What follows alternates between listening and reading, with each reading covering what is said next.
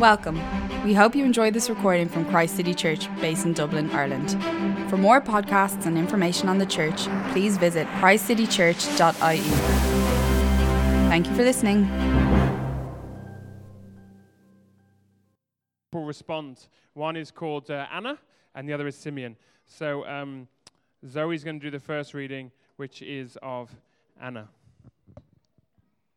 There was a very old prophet, a widow named Anna, daughter of Phanuel, of the tribe of Asher.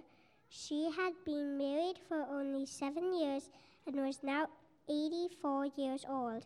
She never left the temple day and night. She worshipped God, fasting and praying. That very same hour she arrived and gave thanks to God and spoke about the child to all who were waiting for God to set Jerusalem free. Well done. None of you parents would have enjoyed a reading with the word Phanuel in there, would you? Well done. Right, Annabelle and Jacob, do you want to come? We're going to have the next reading.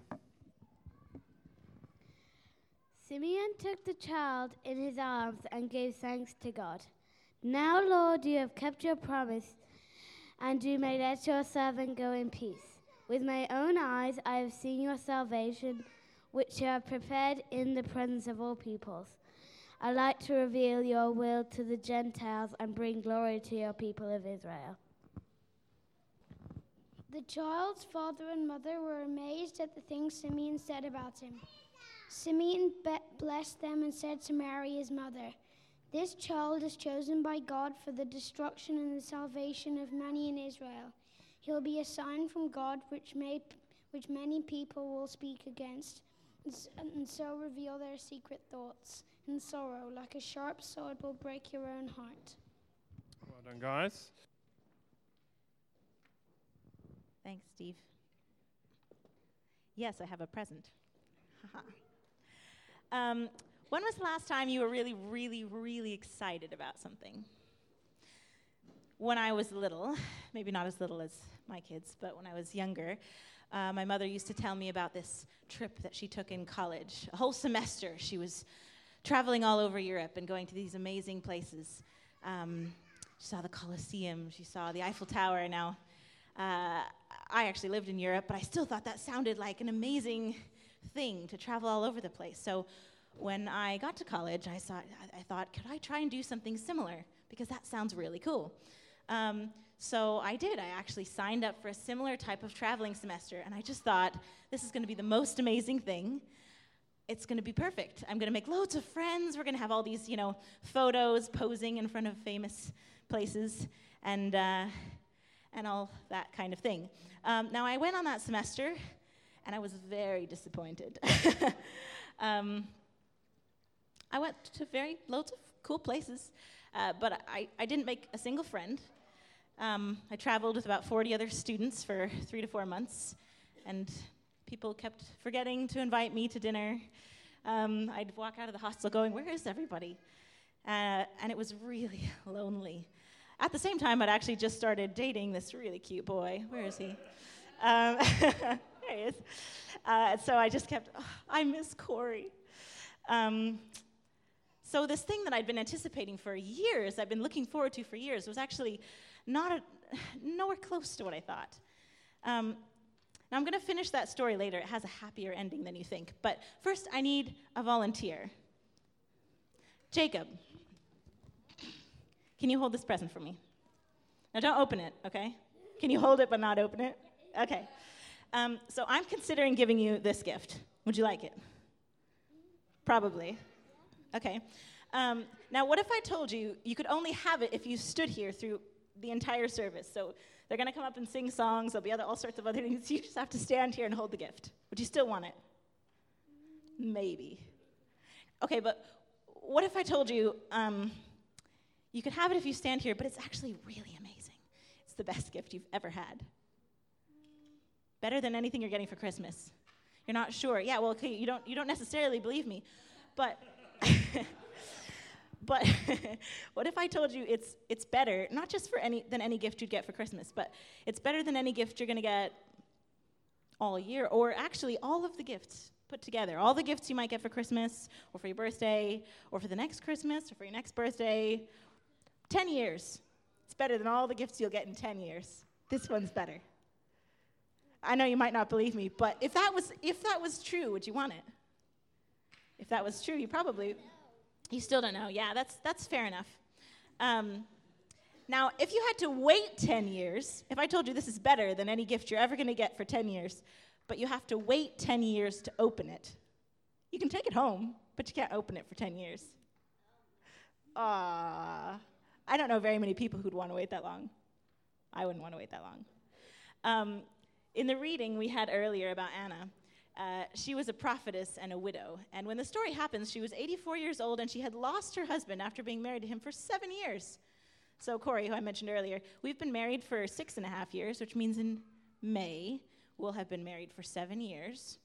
So if Corey died this summer, and I waited 55 years, I'd be, how old is she? 84. And that's how long I had to wait for something really amazing to happen in my life. That would be like Anna in our story. And back then, in those days, losing a husband wasn't just sad. Of course, it was sad, but it was also devastating because women didn't work. So she also would have been very poor. Anna was probably extremely poor as a widow and old. Now, you can actually take that and open it, but you have to split it between the other kids, okay? You don't have to stand here the whole time. Thanks, Jacob. Anna knew that something amazing was coming because as a prophet, God spoke to her. He told her some special things that not everybody knew. And she knew that Israel's rescuer was coming. So for her whole life, as far as we know, she was worshiping God, and she was praying in the temple, and she was waiting and waiting and waiting for the rescuer. And for her, that was like waiting for the biggest present. It was like having this gift that is better than 10 years, than 55 years, and 84 years of waiting alone. In poverty, probably. So when she sees Jesus in the temple as an infant, she recognizes him at once. She sees him and she knows, this is the gift I've been waiting for. And so she runs. She doesn't just see him and go, oh, look, there he is. I picture her like sprinting through the temple and knocking people out of the way. I mean, it's kind of an amusing image if you think of an 84-year-old woman running through the temple. But she was so excited. She couldn't shut up about it. She just kept talking. Everybody she met, she had to tell, he was finally here. Jesus is here. Now, of course, that gift is something small. It's not really a big deal. But knowing Jesus, that's worth waiting a lifetime for. And Anna knew that. If you lose all your money, if you lose your job, if you lose your health, if you lose your spouse, if you lose everything, but you have Jesus, you're rich.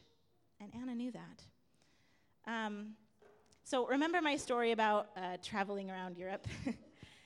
I was expecting it to be a really amazing, magical trip, and it wasn't. Disappointing. But actually something really good came out of that, because being incredibly lonely, I would be standing under something awesome like the Eiffel Tower. I'd stand under the Eiffel Tower, I'm holding a crepe full of Nutella, and I kept thinking, I don't want to be here. I want to be with Corey. But see, it was such a good thing that I was disappointed, because by being disappointed in the thing I'd been excited for, I actually ended up realizing what I really wanted was to be with a specific person. Better than the thing I wanted was something else. I ended up marrying him, obviously. There he is. But the truth is, the things we want, including people, no husband, wife, girlfriend, child, boyfriend, none of them are the real solution to our loneliness. Only God is the real solution to our loneliness. Only Jesus can do that. He's the best gift. And we don't have to wait anymore. That's the good news. We're not like Anna. We're not waiting all our lives to meet the amazing baby, maybe someday that will fix everything. Jesus already came. So we get to know him now. We don't have to wait. That's good news. Great. Thanks, Christiana. We're going to have another game now. We're going to have a game with Katie and Rebecca, and they're going to come and lead us in another game around waiting and receiving. Then we're going to think about Simeon. So over to you, ladies. You've got Brussels sprouts. That makes me nervous. Hello, everyone. Welcome to our game. Has anyone ever heard of the game Bring Me? Yeah. So this is Christ City Church takes on Bring Me. So in reflection of the game, does anyone know what those things had in common? Any guesses? We had a watch, an engagement ring, time, a phone timer, up 20 seconds. Yeah, they all to do with time. Yeah. Yeah. Waiting, yes. Good job. So like you have to wait for a watch because it's a time. You have to wait for your 20 seconds for the phone timer. You have to wait to be engaged. Something of wait was a receiving, but so yeah. So these are all relatable to the Bible because in the Bible there is so many stories of people having to wait and then receiving something so good at the end. Like the Israelites had to wait to be free from Egypt. Noah had to wait for 40 days and 40 nights for the flood to end. The walls of Jericho had to march around it 7 days. Sure. Mary was preggers for 9 months, so she had to wait for that. But they all had something good at the end of it. So at Christmas, we remember another example in the Bible of waiting, and that was the waiting of the Messiah. The Israelites waited a long time for him to come. People say patience is a virtue, and I know for me it's definitely not one that I possess. I probably complain about waiting for the tea to boil. But yeah, the Israelites waited a very long time for the Messiah to come.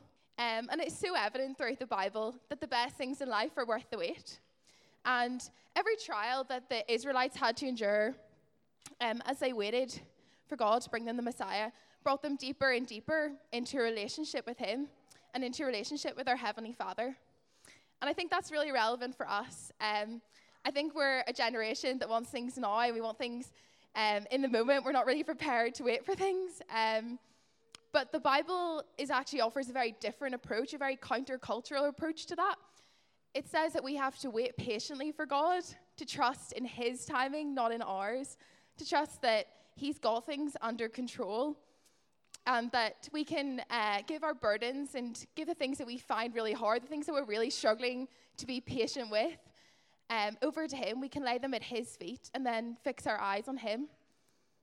So what I would just challenge you guys is this Christmas to really make time for God out of the chaos that can come, and to just, quiet your heart and just spend time with him and spend time in his word. Because then the greatest gift that we know is not just given, but truly received this Christmas.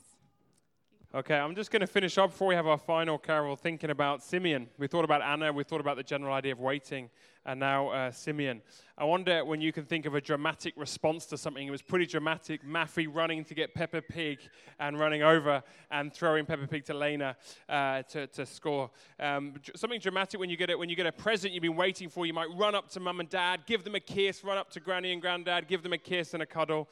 You might run around the house like a madman, go, I've got what I wanted. We react dramatically when we get a present we want, or when you score a goal. If you're playing in a sports team and then you score a goal. I was watching Spurs. I'm a Tottenham Hotspur, and they've got there we go with him. And we scored a goal in the 91st minute, and Christian Eriksen runs to the corner flag, slides. Everyone piles on top of him, and it's excitement, dramatic response to a goal. Or at an airport. I was flying to Belgium this week and back, and so I was at airports, and airports remind you when you're waiting for something. And then it comes, and you've got all these people peering out, and then they're so excited. And my daughter Annabelle, you may have noticed, has Heelys on a lot of the time. And airports are the best for Heelys, when you just zoom across. So I come out of the airport lounge, and my daughter is flying towards me on Heelys. A dramatic response to returning home. So whatever it's opening a present, scoring a goal, meeting someone at the airport, when the waiting is over, there can be a dramatic response of love, of warmth, of joy, of excitement, of passion. And when Simeon, who's been waiting for years for his Messiah, sees Jesus and takes him in his arms, it's a dramatic response. But it's not all of joy. It's got a real warning. And it's not all warmth. It's got something serious as well. What do we know about Simeon? We know from the bit of the Bible that we didn't read that he lived in Jerusalem as a Jew. And Jerusalem was under the Romans, so they wanted to be free of the Romans. They wanted freedom and salvation from the Romans. He was a good man. He feared God. It says he was full of the Holy Spirit. He was waiting for Israel to be saved. So he was waiting, when is Israel going to become a people not under Roman rule and not with the pollution and corruption within it? And when will Israel be a light to the nations like they should have been? And he's in the temple, and Mary and Joseph come in, and he sees the baby Jesus, and he has a dramatic response. Just look at this response. It's a baby. Simeon sees a baby, and he says this, "Now, Lord, you've kept your promise, and you've let your servant go in peace. With my own eyes, I have seen your salvation." That's an amazing response to seeing a baby. He'd been waiting for the salvation of Israel, and he looks at a baby, and he says, "With my own eyes, I have seen the salvation of God." So the amazing thing of Christmas is that the miracle is so small and fragile, so vulnerable and weak, and God's salvation came to Israel in a very weak and vulnerable way. This baby was going to be the way of rescuing Israel. Simeon says Jesus is the savior of all the world, not just Israel, but all the nations. Now, Mary and Joseph, who have just handed over the baby to Simeon, must have been amazed at this. And Simeon says something really spectacular to them. He says, this child, more dramatic response, this child is chosen by God for the destruction and salvation of many in Israel. He'll be a sign from God which many people will speak against, and so reveal their secret thoughts. And sorrow, like a sharp sword, will break your own heart. Simeon says that this Savior Jesus is going to divide people. Some people are going to find salvation, others are going to find destruction. So this isn't all warmth. This is a real message of warning. That the baby who's coming is bringing salvation, but you have to respond. In other words, not everyone's going to accept the Savior. Not everyone's going to be willing to admit that they need saving. Not everyone wants to be friends with Jesus. Some people are going to hate him, and therefore it's going to reveal what's in their hearts. And so at the end, he says to Mary, it's going to be like a sword in your heart. What's he talking about? Simeon knows that this is the salvation that God has brought to Israel, but a sword is going to go into the heart of Jesus. And Mary's the mum. And mothers typically have a stronger emotional attachment to children than fathers. And when Jesus dies on a cross, the disciples have fled. Peter's denied him. Who's left at the cross to watch the son die? Mary. And a sword. The agony of watching your son die. But Simeon knew that this is what the salvation of Israel would mean. Not freedom from my Romans, but freedom from sin. Jesus was going to be killed. A sword was going to pierce his heart, and Mary was going to participate in that suffering by watching in agony. And so at the end there, Jesus dies. And like at the beginning, how did salvation come? Jesus is on a cross. It's not powerful. It's weak. It's vulnerable. It's frail. But this is the very power of God for salvation. Israel needed saving from their sins. And so that's why Simeon says, with my own eyes, I have seen your salvation. Simeon knew how the story of Jesus was going to end on a cross, and all the sins of the world were going to be paid for. But Jesus is the Savior for anyone who will accept. There's one final thing I want to share about this as well. It's very dramatic. Do you see that there's a man and a woman? There's Simeon and there's Anna. And throughout the Gospel of Luke, there's men and women who are responding or participating in the ministry of Jesus. In other words, in a culture where men were really often in charge, we see that Jesus continually empowers and finds time and involves women. This salvation is for male and female, for Jew and Gentile, for everyone, for young and old, whatever country you're from, this salvation is for you. And so the question is, how will you respond? He's going to divide. You have to make a decision. Will you respond by taking him in your arms, as Simeon and Anna did, with joy and excitement? So we're going to sing a final song called Glorious Night. It's a modern carol. We sing it every year. It talks about the earth receiving their king and that love has come down. And so the question is this Christmas, if the waiting is over, if Jesus has come, if he is the Messiah, if love has come into the world, how will you respond? If you're happy, just close your eyes and I'm going to pray. Father, we thank you for the joy and the fun and the excitement of Christmas. We thank you that we've been thinking on this idea of waiting and receiving, and that sometimes we have to wait for good things, and you teach us in the waiting, and that the best thing, the best present, the best gift is you. And we pray, Lord, this Christmas that we would think about what it is to respond to you. And like Simeon and Anna did, and all that waiting is over, and we have the real present, and it's you, and that would fill us with joy. And as we sing our final song, may there be joy in our hearts too, given by your Holy Spirit. In Jesus' name, amen.